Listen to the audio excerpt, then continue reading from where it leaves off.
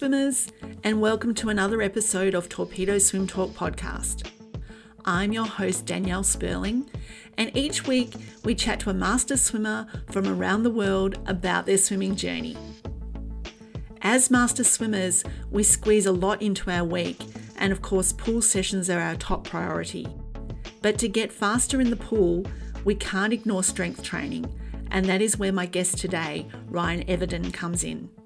Ryan shared his philosophy on strength training, but we dove deeper into what you need to include in your program, and we find out which exercise Ryan recommends as the GOAT of all exercises to include in that program. Let's hear from Ryan now. There you go, Mark. Hi Ryan, welcome to the podcast. Hey, how you going? Yeah, good, thanks. Where are you joining us from today? I'm currently sitting to you in my office in Perth, Western Australia. Yeah, have you managed to get any exercise in yourself over the last few days? Yeah, actually, this is good timing. I went for a run this morning, so I've currently got a baby, I guess, like it's a brand new baby. So we're just trying to figure. And my wife is looking to try and get back into a bit of swimming. We're both swimmers originally. She's wanting to get back into it. I gave it a go last year with my master's endeavors. And then, broke my wrist, and that was the end of that. And now she's, it's her time. She's had a baby. It's her time to have a go. So what we're trying to do now is work out ways where I can have the baby and still get some exercise in. So my gym and the pool that we work out of, so we have both sides to that. The gym is only about 4 Ks away from the pool. So what I did this morning, I got up really, really early. I parked at the gym. I ran from the gym to the pool, met her there for the start of her session, picked up her, the dog, the baby, and then I walked back, and it took me probably about an hour and a half of enjoyment, I guess. So I got to get with my daughter and my main daughter, the dog, Peanut. That sounds good. So that's my main thing at the moment. Otherwise, it's a bit ad hoc. I'm I'm doing a bit of gym work and stuff like that. But I guess life is really getting in. Is a big excuse of mine at the moment. So it's something that I'm really looking to hone back into. I'm not in the water at the moment, for sure. I wanted to have a quick talk before we talk about your coaching and strength and conditioning. I wanted to have a bit of a talk about your own background in swimming. Tell us a little bit about your journey. Yep. Okay. So it goes back to when we moved out here. So in the UK, I was pretty rubbish at swimming from my recollection of it. I didn't really enjoy it. It wasn't something that I was keen on at all. And then when we moved over here, I did the inter-house swimming. Swimming was an actual carnival that we did over here and stuff like that. So I did, the inter-house carnival as a primary school student, and they said, look, you probably want to join the school swimming squad. I joined the school swimming squad. That led to me joining a club. And then, onwards and upwards from there down in Bunbury. As an age athlete, I'm a 200 breaststroker, so I'm a bit strange. And as an age athlete, national finalist a lot of the times, got to swim with guys like Lenny Bremer and Tommy Sisipto from WA. And then obviously Jake Packard was one of the other blokes that I got to tussle with every now and again, and had a very happy age group career. Then in year 12, I did my ACL. I had a complete knee reconstruction. What kind of is a nice bit to mention, that's when I started really trying to figure out things in the gym.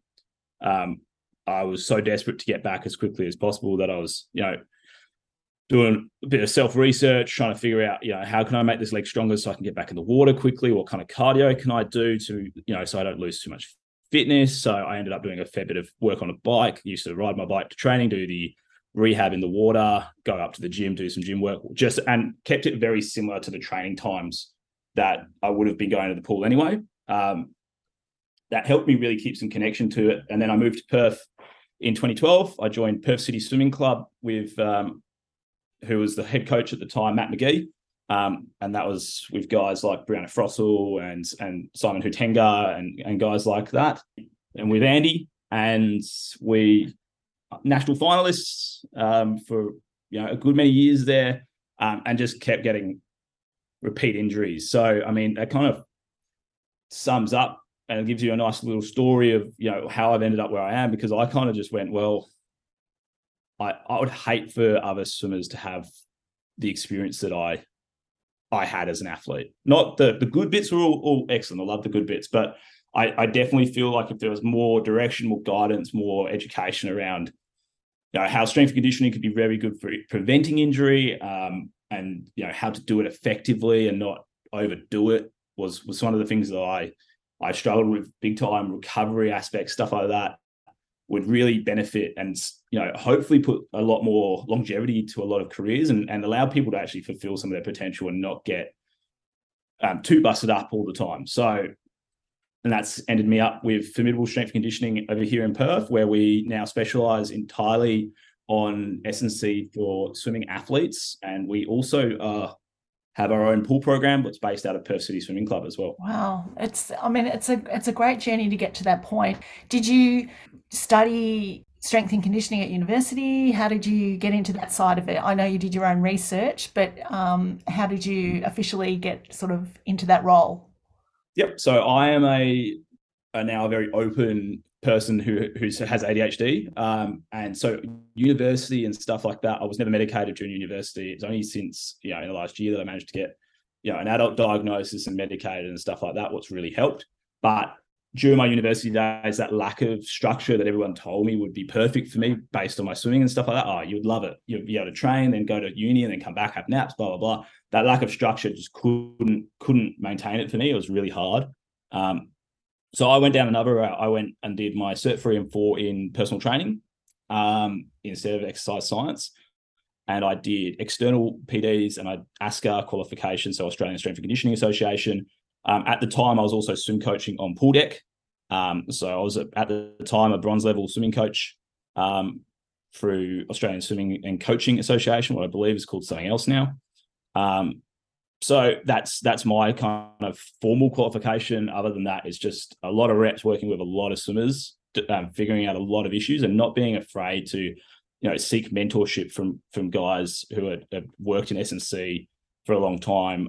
Guys like Christian Woodford over in the US, over in Melbourne, who works a lot with AFL and footy, and a lot of other guys as well that probably don't need to mention all of them, but there's a lot of other guys in the world that I seek a lot of mentorship from and try to further my education through practicality and stuff like that, rather than necessarily going to uni and doing a master's in S&C. Yeah, well, I think that's really important. I mean, you've got all that experience on the ground and you've used your own experience from swimming. And I assume and I know that would actually help the athletes that you work with as well. I find it very beneficial. I have a lot of ability to relate to athletes, especially when they get injured. I think it's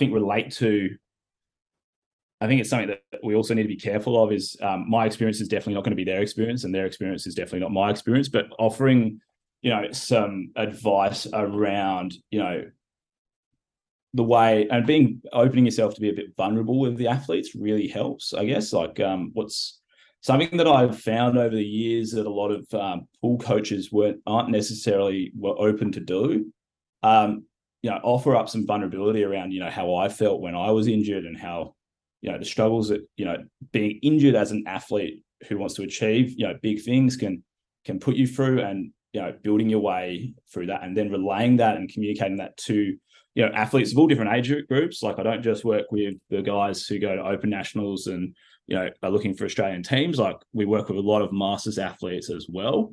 But it's just, I think it's invaluable. And I think that's where a lot of coaches fall down, is their ability to actually communicate and deliver when it is required, when the athlete's biggest time of need is. What's generally when they're injured or they're really struggling with something.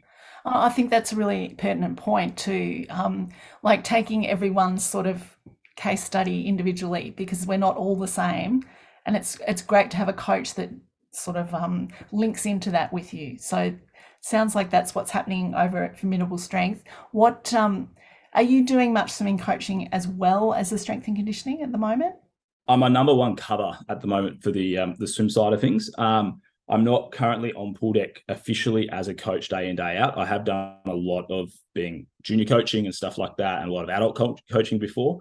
But no, I'm very aware that me as a resource is finite. It is not finite. I think there is limited amount of me is what I'm trying to say. And there are better people for certain roles than I am. So we have Owen Carroll at Perth City Swimming Club that we employ to run all of our programs at Perth City for the adults, the juniors, age, and open guys. What do you see as the difference in working with a masters athlete as opposed to an age grouper? Like, what's the main sort of difference that you see? There's a lot of circumstantial differences, but a lot of the underlying things are still the same. It's just the environments are different. And I'll try and make that a bit more clear in a second. For an age group athlete, I think their ability to recover for an age group athlete and a masters athlete are the two things that they both struggle with the most. Open athletes tend to get it, or they get very good at it because they have more opportunity to be able to recover. They understand that this is an important part. With the masters guys and the age group guys, I think because they have school or work, they're their two environments, what can be highly stressful for both individuals. They never account that into their training loads, I guess. So the main point of difference would be, as a masters athlete, your ability to recover becomes way more important because you can't get away with it. Where an age group athletes, it's not ideal, but they can get away with it to a certain degree. The masters guys' recovery for us is a very, very big thing that we push on them. Understanding that you need to accommodate not just for your training stress, but you also need to accommodate for your emotional well-being and your mental well-being in terms of work environments, family environments, and training environments, and not just consider your workload as training itself. Things that we find with masters athletes is they're very willing to do the work and they have and this might be a generational thing, I don't know, but they're very interested in doing more to get better and better and better, rather than, what is my philosophy is doing better to get better. We were talking about it just beforehand with an email that I read earlier today. And it was talking about like the oldest tortoise, and I can't remember the exact age of the tortoise, and it was comparing it to the average age of a hare. So it was going back to that old tortoise and the hare fable, and it was talking about this tortoise has lived to 100 and whatever it is, 90 years old, or I can't remember the exact number. And because its actions are so it understands slowness, and where slow, consistent actions get it the results that it needs to survive and thrive, where a hare will be fleeting all around the place, blah, blah, blah, blah, blah.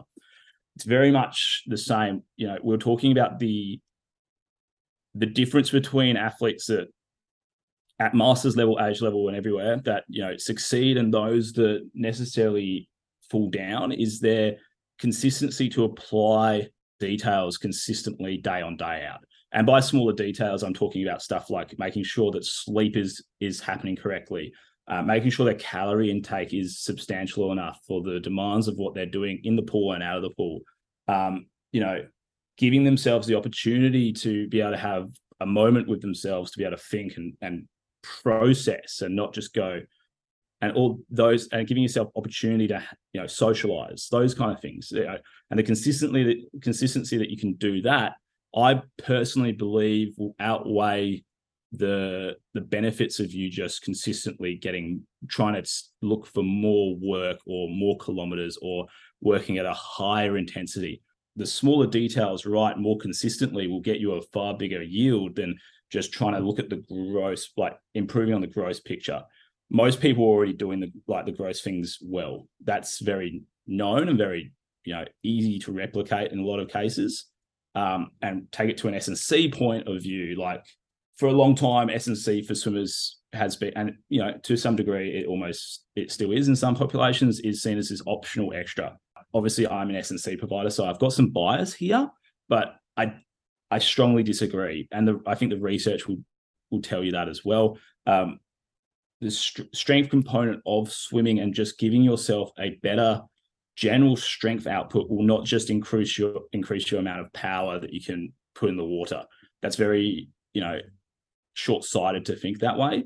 It's more about your ability to be able to have bigger capacity, so your recovery can be better, your thresholds can be higher because you have that more output that you can put down. So as your output increases, your previous threshold for output will increase with it.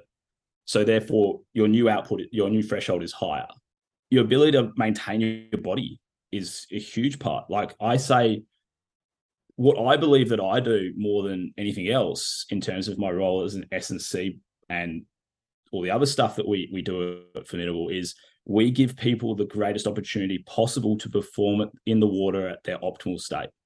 Now, if that comes from us giving them a better plan, just like dry land warm up beforehand, if that's us making sure their shoulders can stabilize when under fatigue, making sure that they can produce more power in the water. Like I always say that, the S&C side of things isn't necessarily going to make you a better swimmer, but it's giving you the opportunity to become a better swimmer. And I think that's something that I firmly believe in. And I think that it's something that people can probably misunderstand, if that makes sense. I don't feel that at no stage will lifting more weight directly correspond to you being able to swim faster, but it will give you the opportunity. If you are stronger, you will have a much bigger ability to be able to produce force. And if that is homed in the right way into the water, you'll then get that output and you'll be able to tap into that potential. Yeah, well, that's actually, I'm glad you brought that up because I was going to ask that very question. How do you hone that kind of skill to transfer into the water? So I'm just trying to think about, as a masters athlete, which you pointed out, a lot of people are working and they've got lots of other things in their life, and their main thing is to get to the pool for swimming.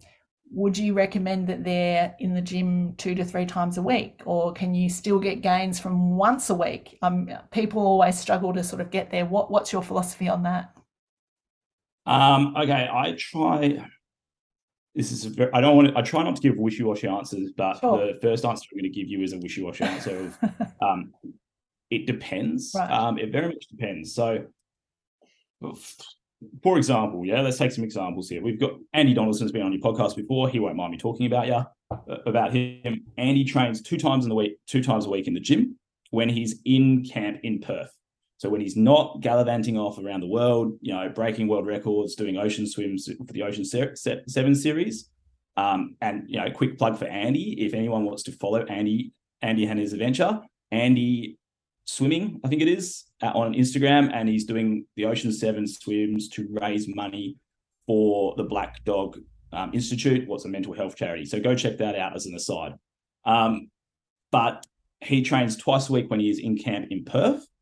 But when he is away and we're managing his load when he's away, sometimes we do 1 a week, sometimes we do 5 a week. It will very much depend on what we have available to us and the amount of load that I need him to get done during that time period. So 5 a week is probably an exaggeration. I don't think he's ever done 5. But for example, he can get off the plane.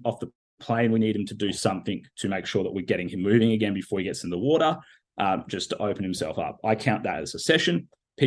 Some people may go, well, that's just mobility and a bit of activation. Does that really count? It 100% counts. You only have so much capacity to do stuff. Therefore, everything you do must be considered.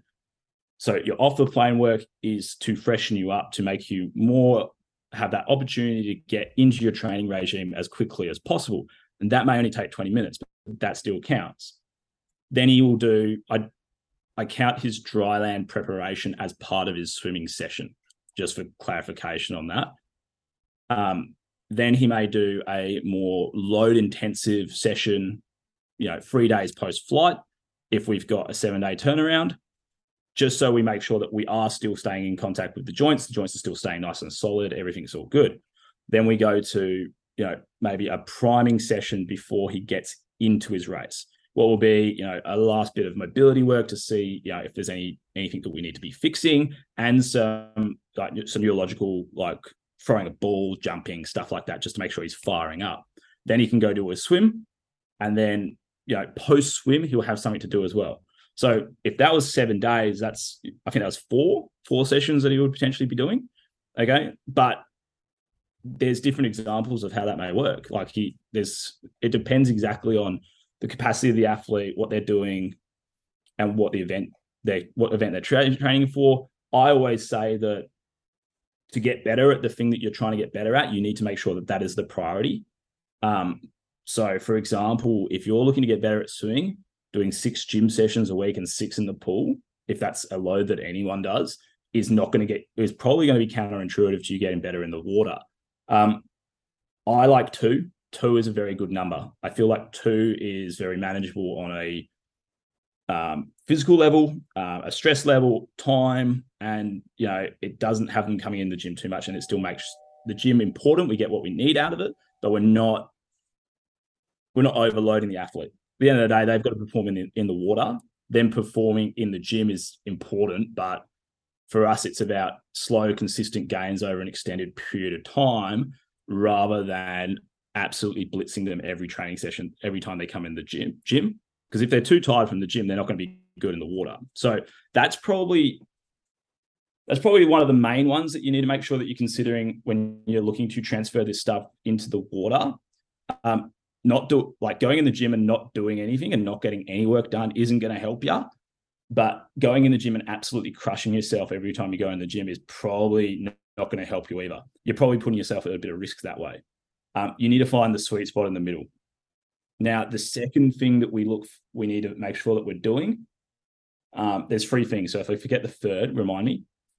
The second thing is something that we make sure that we do, and we've got a 3-step process for this, and it needs to be ticked off before the third thing becomes relevant. So we need to ensure that we have adequate range of motion for the demands of the sport. So for swimming, that means having your arm above, being able to get your arm above your head is critical. Being able to have your hips in a way that can get enough stability and kick into your stroke. Being able to have enough thoracic rotation. They're probably the 3 major ones. So shoulder range of motion, thoracic rotation, and hip mobility. Make sure that those things are adequate. That's your number 1 in this 3-step process. Number 2 is the ability to centrate your joints. So for those who don't understand that jargon, which probably no one, to centrate your joint would be to lock so through your shoulder, for example, if you raise your arms up above your head, and I'm doing this on screen. I don't know if this goes out on YouTube or anything, but it goes shoulders up, and then you feel like your shoulder is lifted up and it's not quite in your capsule, yeah? Everything's extended beneath it. Being able to pull that down into position and lock it into place and be able to hold that as you apply force.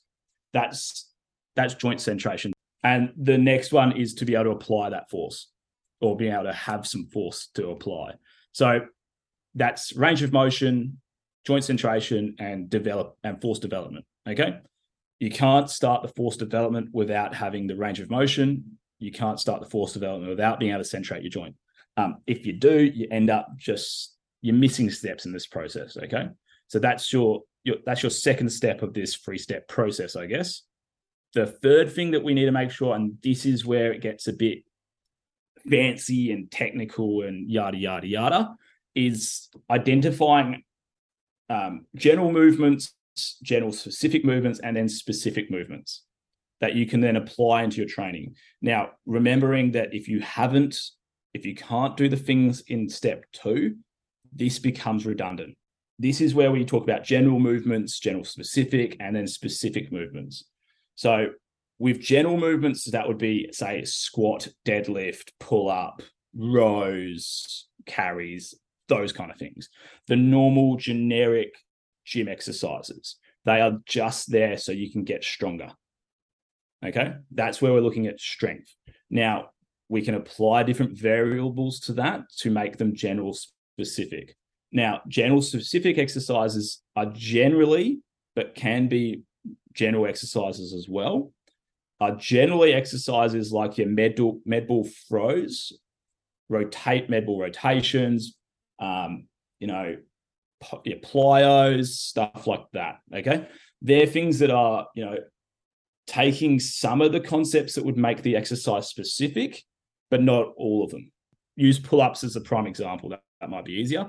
We've got pull-ups, then we'll probably have med ball throw down. So overhead, throw it straight down. So we've got the strength component on a vertical pull exercise. Then we've got a velocity complementary exercise for a vertical pull. What would be our specific? It's kind of a trick question. Actually swimming. That's the actual specific exercise. There is literally no exercise on the planet that is more specific to what you're about to do than actually performing the exercise, the skill itself. The skill itself is swimming. So example would be, for this, we are looking to, so you work backwards. We're looking to increase the pull ability of an athlete, okay?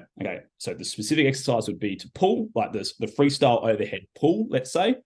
Okay, what would be a general specific exercise? Single arm med ball throw, just keeping it easy. General exercise, lat pull down, pull up. Now, with that general exercise, we need to make sure that that general overlaps to the being able to develop force from our previous thing. But for that to occur, we need to make sure that we can centrate the joint. And we can't centrate the joint unless we have adequate range of motion to get our arm above our head. See how that kind of just works all the way down? Yeah. And in those exercises that you just mentioned, so just the general exercise of the pull up or the lat pull down and then into the med ball throw, are they two things that you'd put in your program at the same time, or would that be something you do your general block and then you'd move into the more specific? So how does that work? Here we go. Here's another depends. It depends. Yeah. Because, for example, you may have, like, for different stages of it, what is really good about a swimming calendar is it is so clear cut when the main competitions are. Something that you don't have in other sports and you do have in swimmings, I guess, like team sports have their finals, but they have an entire season to get through before they get to the finals. So it makes it kind of tricky. Like, you have to be balancing a lot of different things there. With swimming, for example, we have maybe two, like for age group and open guys, we have 2 competitions a year. Unless you're at an international level, then it gets a little bit more tricky. But for the generic age group and open athlete, you'll have, your short course nationals and your long course nationals, or your short course states and your short course nationals, or your long course nationals. Masters guys, it's generally almost just one realistic event a year. I do believe you guys do have short course nationals, yeah? Every 4 years there is Masters short course nationals, but they're just at the time of nationals. So it's long course and then short course, but at the same time. So for Masters, it is pretty much just... There's nationals once a year, and then there might be a state long course or short course. Yeah. And sometimes states is after nationals for some reason. Yep, it changes all the time. Yeah. Yep, and it's pretty fluid. But the national event, because of the preparation that is needed to hold a national event, we have a general idea of when that will be most years, and we can plan for that. So we can go, all right, so what do we need for this athlete to be good come competition date? Okay, and let's use Masters Nationals as an example. What is quite close? Yeah, it's in April. Yeah, it's quite close. It's the same. I think it's the exact same date as Open Nationals as well, and Transplant Games. Yes, I think so. It's just after Easter. Yeah, that's right. It's a triple whammy for my life right now, because we have age nationals, then Open, but also Masters and Transplant going on. What a time to be alive for Ryan. But going back to my original thing that we were talking about, and how do we prepare, and putting those exercises in order, I guess, is what we're talking about. I would look to apply the same system that we just talked about, but just try and build it out over a year. Does that make sense? So at the start of the process of us coaching an athlete, I'm making sure that joint range of motion is adequate. If they can tick that box off, we're making sure that, the priority of the training session becomes, okay, let's make sure that we can centrate all these joints and get good centration and hold that centration under load. Next bit then becomes, let's get these guys up to a strength standard that is good, right? Now, as I'm saying this, I understand that may sound like, for the first, if you do it in a 4-week block, all we're doing is mobility work for a 4-week block, right? Not the case. We'll use the word priority, I guess. So we're prioritizing range of motion. We are still doing general strength movements and stuff like that, but we are limiting the way that we do it to make sure that it is safe and we're getting good results out of it. So if you're concentrating on the range of motion and the general in that 4-week block, would the specificity of, say, a med ball, that would sit at the side until you'd increased your strength? Not necessarily. So yeah, I'll finish this bit and then I'll get onto that, because that's a very good point as well. So what we're talking about here is we prioritize certain factors at certain times of the year. So even better. Like for right now, power output and specificity is, how is that for me saying that word correctly? Specificity is the key aspect of right now for all our guys going to nationals. Yeah. So they're doing a lot of throwing, they're doing a lot of jumping, but they're always doing their in-water work, right? That's the main thing to remember. They're always doing that. But we're doing a lot of throwdowns, we're doing a lot of rotation work, we're doing a lot of jumping and stuff like that to make sure that explosive and powerful and ready to fulfill the demands that they are about to have. So that's the key consideration right now. Now we're not doing strength work at the same time. Like we are still, even though that we're still doing a general strength. Yeah, there's the variation and the priority for certain aspects of the training gets highlighted more. So for example, right now they're still doing pull-ups, they're still doing their RDLs, they're still doing their rows, they're still doing all of these things, but we might be pairing them. Say we may be going from a pull down straight into a med ball like throw down. Yeah, that makes more sense. So we're getting a bit of contrast work in there as well. Does that make more sense? But we still got to make sure the strength is there, because if the strength goes away, the other aspects do as well. So the best thing about strength is, it's kind of key for endurance, power. It's the one thing that if you increase strength, power and endurance are both going to increase just proximity. And then you need to be specific to the nature of those two aspects, if that makes sense. So, but I suppose my question is now, do you still overload in that time? Would you still overload a variable each week in your general strength leading into nationals? When we're just focusing about general strength? No, just in this time leading up to nationals, when you said there's going to be more focus on the specific exercises like the throwdowns or pairing them, would you still be overloading your general exercises during that time, or would they be at a stable level now? So yeah, very good point. So always prioritize one thing. They're still doing it, and we still look for slight increases in it, but we're not forcing it. Or we never force it anyway, but we still, we're not neglecting the ability to still try and get a little bit stronger and try and get a little bit more out of it. But we are, for example, not as focused on the general specific lifts as we would be normally. And this probably goes back to another point that I briefly touched on before about how you can make general exercises a bit more specific. So for something to become specific, we need to mimic the intensity of the movement, the direction of the movement, the speed of the movement, and the duration of the movement. Now, that's why swimming itself is the most specific thing, because it's very hard to replicate that outside of anything other than swimming itself. Okay? But what we can do is, say for a squat, for example, it's very hard to mimic and apply that to a breaststroke kick, maybe for this example. Okay. It's very hard to have the same speed while squatting as you would have a breaststroke kick, because you're under load. Okay. It's very hard to have the duration, because squatting for 30 seconds is a lot of squats, right? You could do it, and I've tried it before. I don't think it's that beneficial. I'll probably put your eggs in some other basket, but we can try and mimic the intensity, and by intensity, the output that we're trying to put into it. So if we're doing a maximal breaststroke kick, we're trying to move ourselves as quickly in space as possible and trying to apply as much force against the resistance as possible. That is the water at this stage when you're kicking. The resistance is the water in swimming, and it acts differently, but that's probably an entire different thing in itself. A squat, we're resisting the floor, we're pushing against the floor, getting the action reaction to stand up. So what we do look for, instead of going, okay, we want this to be very strength-based, what is typically, moving the bar, slowly and not as quickly because of the load that you're under, we go, all right, what we want to do, we're not going to get the exact speed, but we want to make sure that we're moving faster. So we measure bar speed instead. So we can go measure some bar speed, and then we can go, all right, jump into your vertical jump. Yeah, it's you never want to just throw something out. And there are different ratios for different athletes and different swimming profiles in terms of their event and their stroke that you need to be more biased towards. But the best programs are the ones that cover as many bases as possible to make sure that you're a more complete athlete, so you can have the opportunity to perform in the water. If you have strength deficiency somewhere, there is more likely than not to be a compromise somewhere else.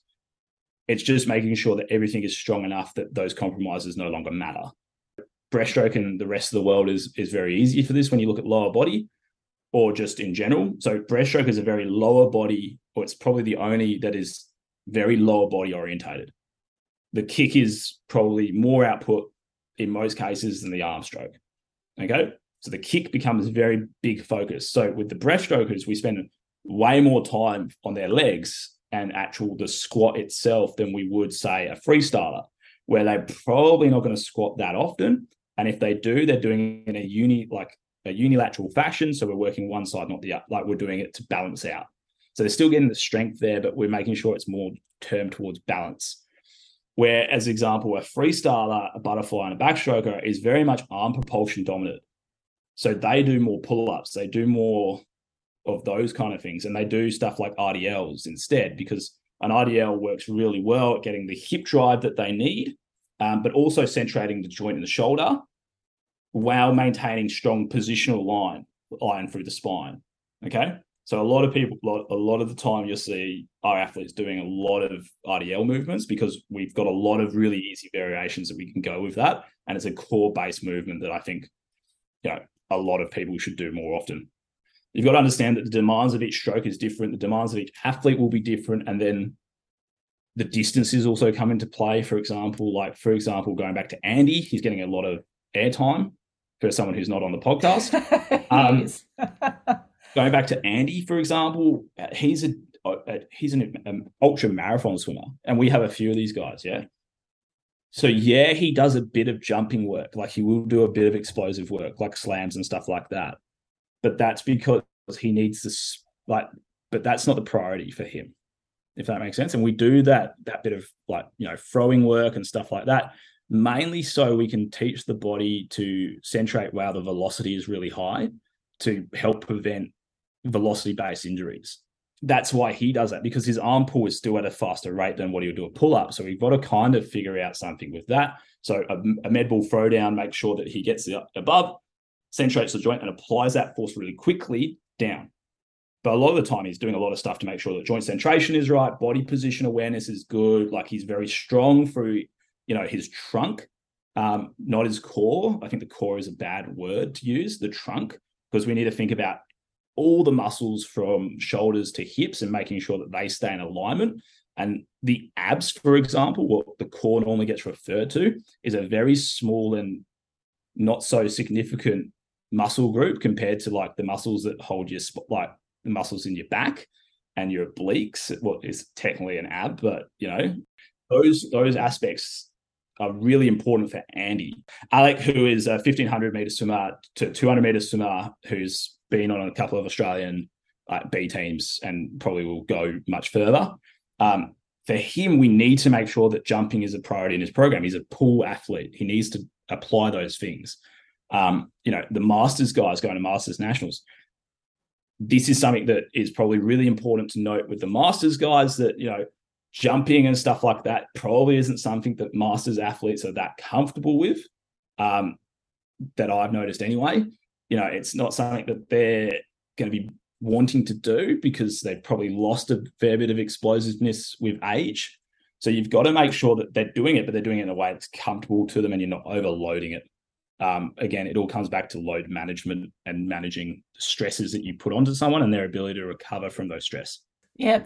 Look, I'm interested to know, when you say optimally 2 sessions a week, are those 2 sessions completely different from each other, or are they the same exercises repeated twice a week?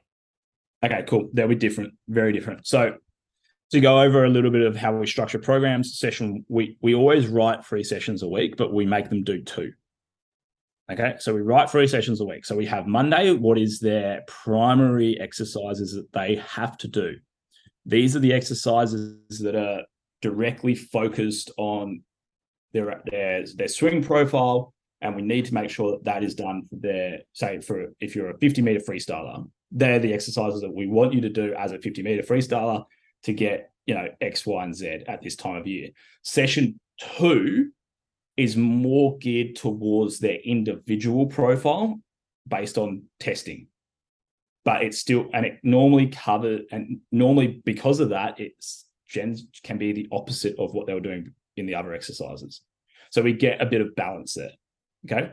Session 2 is a less of a priority session than session 1. And session 2 can generally be at a lesser intensity than session 1. Session 1 is probably the hardest session of the week. Then we have session 3, what is always there in case they have a competition on the weekend.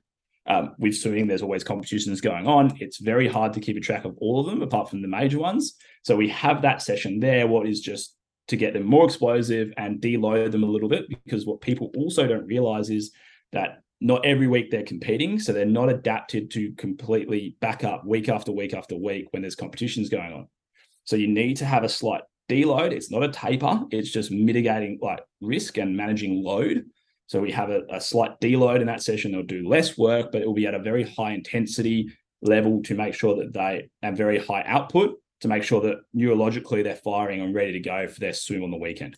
No, I think that's a really good point. And I think that's a lot of people need to put that into their program, that deloading type of thing, maybe the day before you have that sort of mini meet. I'm not talking about nationals, but I think is that mimicking the first session that you would give them of the week, or the second session?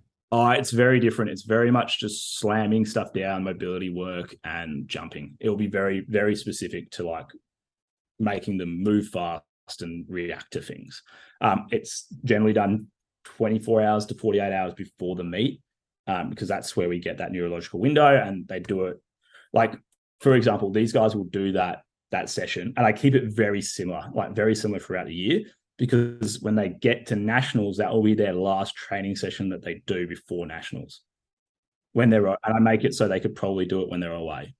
It's very much jumping, throwing, a lot of that kind of stuff. So we've got that. So when they go to do that session, they kind of subconsciously start thinking, oh, we're ready. Let's race. We've got racing to do in the next 24 to 48 hours. The body starts doing the magic. Yeah, I like that.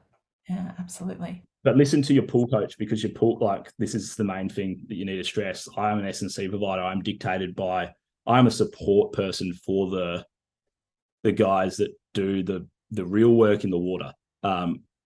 So make sure that I wouldn't be self-tapering yourself for every mini meet in the water, but in your gym program, that probably can be, having a slight deload the day before, that week of, towards the latter half of the week, could probably be beneficial for your, ability to recover from the meet itself and be ready for the meet itself. But it doesn't apply to your work in the water. Listen to your primary coach, the swimming coach, for that kind of stuff.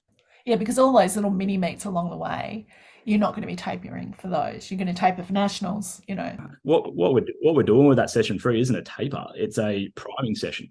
It is there to get you more ready for that competition on the week. And because we understand load management, we've gone, okay, well, we need to manage the load, because you're going to be doing more than you normally would over the weekend.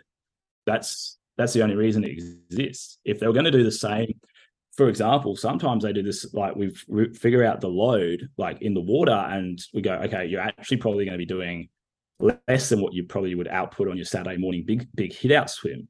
So we're not going to drop down. There's no point. The load is going to be the same, but the normal nature of swimming events and stuff like that would probably mean that that's not most of the time the case, because, as we said before, you've got the emotional stress that you've got to deal with, the psychological stress that you've got to deal with when you're at a meet. No matter what the meet level is, there's still going to be a higher level of that than you would at a Saturday morning training session. I think you live for that anyway, knowing that it's a competition. Yeah, and it's a stress response. That's how it works. The adrenaline is put out there because you're in a fight or flight reflex, what is delivered by an impending stressful situation that your body has to react to. So you've got to make sure that you're accommodating for that kind of stuff. Yeah, absolutely. Now, everyone that comes on the podcast, I like to ask them deep dive 5 questions, and I've made yours a little bit more towards the strength and conditioning side of things. And I'm going to change one of them as I've listened to you call the core the trunk. So what's your favourite trunk exercise for swimmers that they could put in their strength and conditioning program? My favorite trunk exercise, anything that is anti-rotational. So an anti-rotational exercise is, say, something like a pile-off press or a pile-off hold, where you would set a band up on a pole and you would stick your arm out and you've got to stop yourself from rotating. So you've got to hold your hips still facing forwards, feet facing forward, shoulders facing forwards, hands out straight. The band is going at a right angle from your hands, and the force of the band would naturally try and make you turn towards the anchor point, and you've got to hold yourself there. That would be one of my favorite, apart from, telling you that an RDL is my favorite. But, because the thing that you've got to understand is that these big compound lifts that you do, the general strength lift that you're going to do, are probably having more of an effect when loaded up on your ability to maintain control through your trunk than any direct core work will. Because of the nature of it, it's much higher demand, there's much more things going on, it's much more transferable because there are other aspects moving. For example, like your trunk's the reason the trunk is so important is it allows you to apply force somewhere and stops that force leaking out, so you can you can maintain that force, to sum it out pretty basically. So apart from just telling you that, lifting like big strength exercises, my anti-rotational one for swimmers is probably my number one. Yeah, I like the Pelloff one. It's good. Yeah, it's good. And it's good for your shoulder as well. It's got a bit of shoulder work in there as well. Yeah. Yeah, because you have to really hold those shoulders in place to be able to hold it. Otherwise, the whole thing rips out. Yeah, because if your arms are out in front, the lever length from your shoulder is getting acted upon. So there's a bit of isometric hold for your pec. There, what is I like a lot. What about your favorite post swim snack? Like maybe a high protein one. What do you like to? I'm very much like an eggs on toast kind of dude. I think that would probably be what I would say, eggs on toast. Swimmer that you most admire?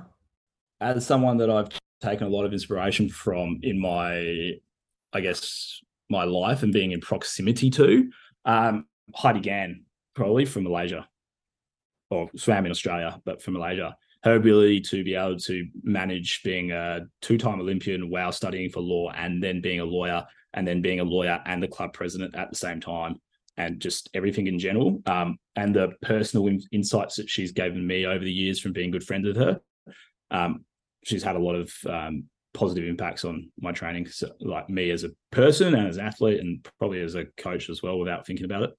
What's your best exercise for freestyle backstroke butterfly in strength and conditioning? I'll ask a breaststroke one separately. But I know we've mentioned pull-ups and you've mentioned a Pelloff for the trunk. RDL. Yep. Can you explain to everyone who's listening what that is? So an RDL is a Romanian deadlift. So it is the deadlift style that you do where you never touch the floor, and you maintain, the same angle at the knee joint at all times. So the reason I like it the most is because it ticks off so many boxes in one movement, and the variability that you can do with it can be applied across a lot of different things. The reason I'm not saying a pull-up, for example, is because I think pull-ups are done traditionally terribly because everyone believes they're a necessity. You see a lot of the time with people doing pull-ups is that they don't centrate the joint, and therefore they dump into internal rotation, what is just, I know they're different environments and they are different, but it does reinforce a problem that will be probably manifesting in the water. So that's why pull-ups aren't my favorite. They are great exercises. Every exercise is good, but an RDL, I think you can't get a more value-packed exercise for a lot of different people in a lot of different ranges. A lot of different people can do, from masters all the way down to age group, than an RDL, because you're going to get so much engagement from your hamstrings, hip drive, like through your glutes, that because it's a hinge exercise. The amount of isometric strength that you get from the trunk in terms of your erectors and your lats and stuff like that. And its demand that it puts to centrate the joint under load and the grip strength requirement that you can get once you've started loading it up properly, it just ticks off so many boxes for me, and I use it in 90% of my programming because of that. You can also you can whack massive tempos on it if you're really looking at the isometric loading of, of the trunk and the shoulder joint and the wrists and the grip strength component of it. But you can also use it as a very value-packed power output exercise by dropping the load down, holding everything nice and tight, and really accelerating through the concentric component of the lift. What would be when the bar comes back up and you stand back up. I just think there's so many, it's just got a lot of value to it. That's a good one. I mean, you're talking about the one from the barbell into the pivot point, or are you talking about it with a kettlebell? Either way. Yeah. Yeah. The modality that you use, or the equipment that you use, to me is not necessarily that important. If you use a barbell or dumbbells or kettlebells or a kettlebell or a dumbbell, or a band, for example, they give you different things, I guess. I do like it a lot I'd use a bar a lot with a barbell a lot, because we can get greater loads from it. So we can get greater loads, so we have more room to move. But I do really like using it with two dumbbells or two kettlebells, because it avoids it doesn't allow for one shoulder to be taking over, because they're holding two weights independently. But the issue with that is you're probably struggling to load up your hamstrings and your erectors and for your back as much as you probably would with a barbell. Yeah. But they all, again, probably what people should take from this podcast the most is there's justifications for everything. And if you can't justify the reason you're doing it, you probably shouldn't be doing it at all. Yeah. Yeah. Good point. And the last question, when you were swimming, what was your favourite breaststroke training set?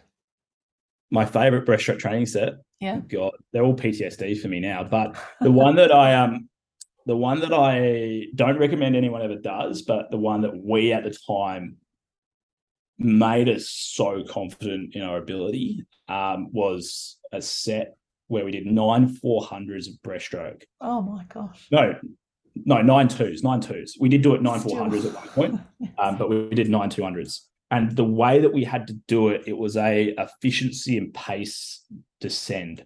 So what you would do, you'd be taking stroke count and heart rate for all of them, but you had to descend 1 to 3, and then you had to descend 4 till 6.